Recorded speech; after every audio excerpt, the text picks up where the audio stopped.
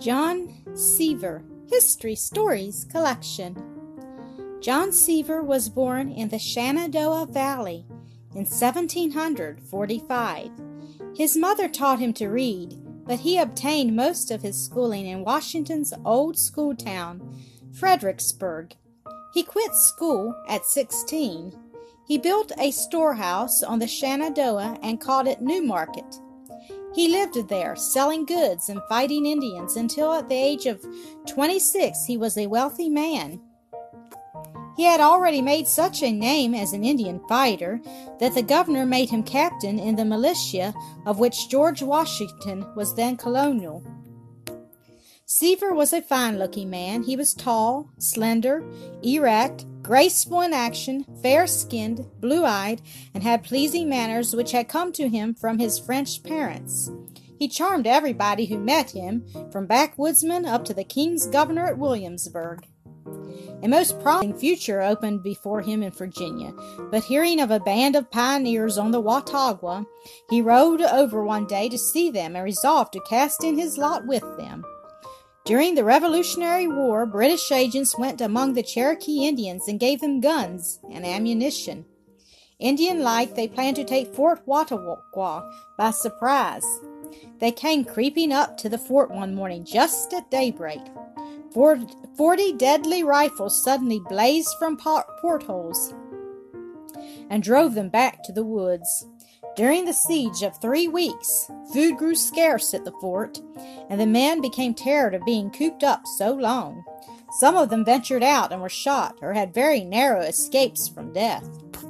The story is told that Sevier, during the siege, fell in love with the beautiful, tall, brown-haired Kate Sherrill. One day, she ventured out of the fort. It was a daring act, for 4 men had lost their lives in this way. The Indians tried to catch the girl, for they did not want to kill her, but she could run like a deer and almost flew to the fort.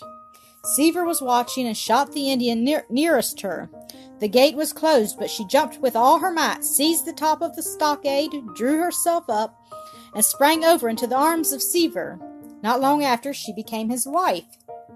In 1778, Sevier heard that the Indians were coming again. He quickly called his men together, took boats, and paddled rapidly down the Tennessee to the Indian towns. He burned the towns, captured their store of hides, and marched home on foot. How surprised the Indians were when they returned. Nolichucky Jack. The Watauga settlement was growing in numbers, and Sevier went to live on the Nolichucky, a branch of the French Broad River. There he built a large log house, or rather 2 houses, and joined them by a covered porch. Outside were large verandas, while inside were great stone fireplaces. Here Sevier gave hearty welcome to friend and stranger, no matter how poor, if they were honest. The settlers far and wide, new settlers from over the mountains, partook in his cider, hominy, cornbread, and of wild meat of many kinds.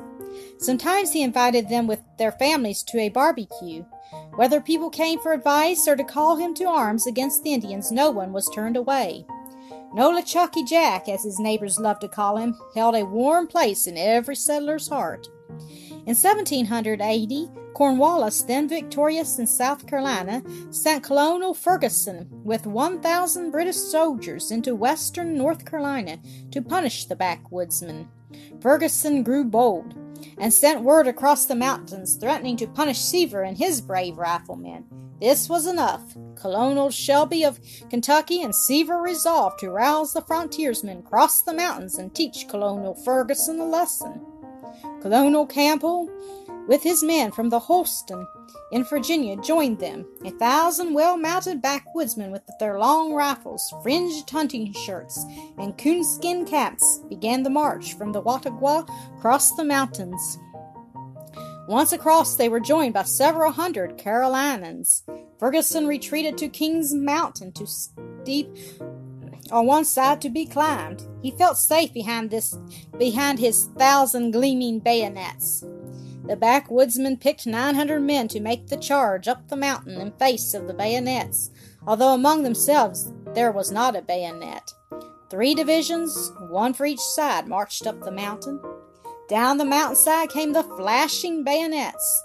The backwoodsmen in the center retreated from tree to tree, firing steadily all the time. The British now shot at from both sides as well as in front, turned and charged at one side. Then one division fired into their backs and the other on their side. What could bayonets do in the midst of trees? The backwoodsmen kept to the trees, and their rifles seldom missed their aim. The British retreated to the top of the mountain. Colonel Ferguson was killed, and his entire army was killed or captured. This caused great rejoicing among the Americans and prepared the way for the work of Greene and Morgan. Sevier and Campbell hastened back over the mountains, for the Indians were scalping and burning again. With 700 riflemen, they marched against the Indian towns and burned 1,000 cabins and 50,000 bushels of corn. This was a hard blow, but the Indians kept fighting several years longer. Sevier in all fought 35 battles. He was the most famous Indian fighter of his time. When Tennessee became a state, the people elected him governor. They re-elected him till he had held the office for 12 years. The people of Tennessee almost worshipped the bold pioneer. He had spent all his time and all his wealth in their service. And while he was governor and living in Knoxville, the early capital, one or more of his old riflemen were always living at his home. Even the Indian chiefs often came to visit him. When the people of Tennessee were debating questions of great importance, they always asked, "What says the good old governor?" One Sunday, when all the people of a backwoods settlement were at the country church, a bare-headed runner rushed in and shouted, "No, LeChucky Jack's a-comin'!" The people rushed out to see their governor. As he came near, he greeted one of his old riflemen, put his hand upon the head of the old soldier's son, spoke a kindly word, and rode on. The boy looked up at his father and said, "Why, father, Chucky Jack is only a man." Sevier died in 1850 while acting as an officer and marking the boundary line between Georgia and the Indian lands.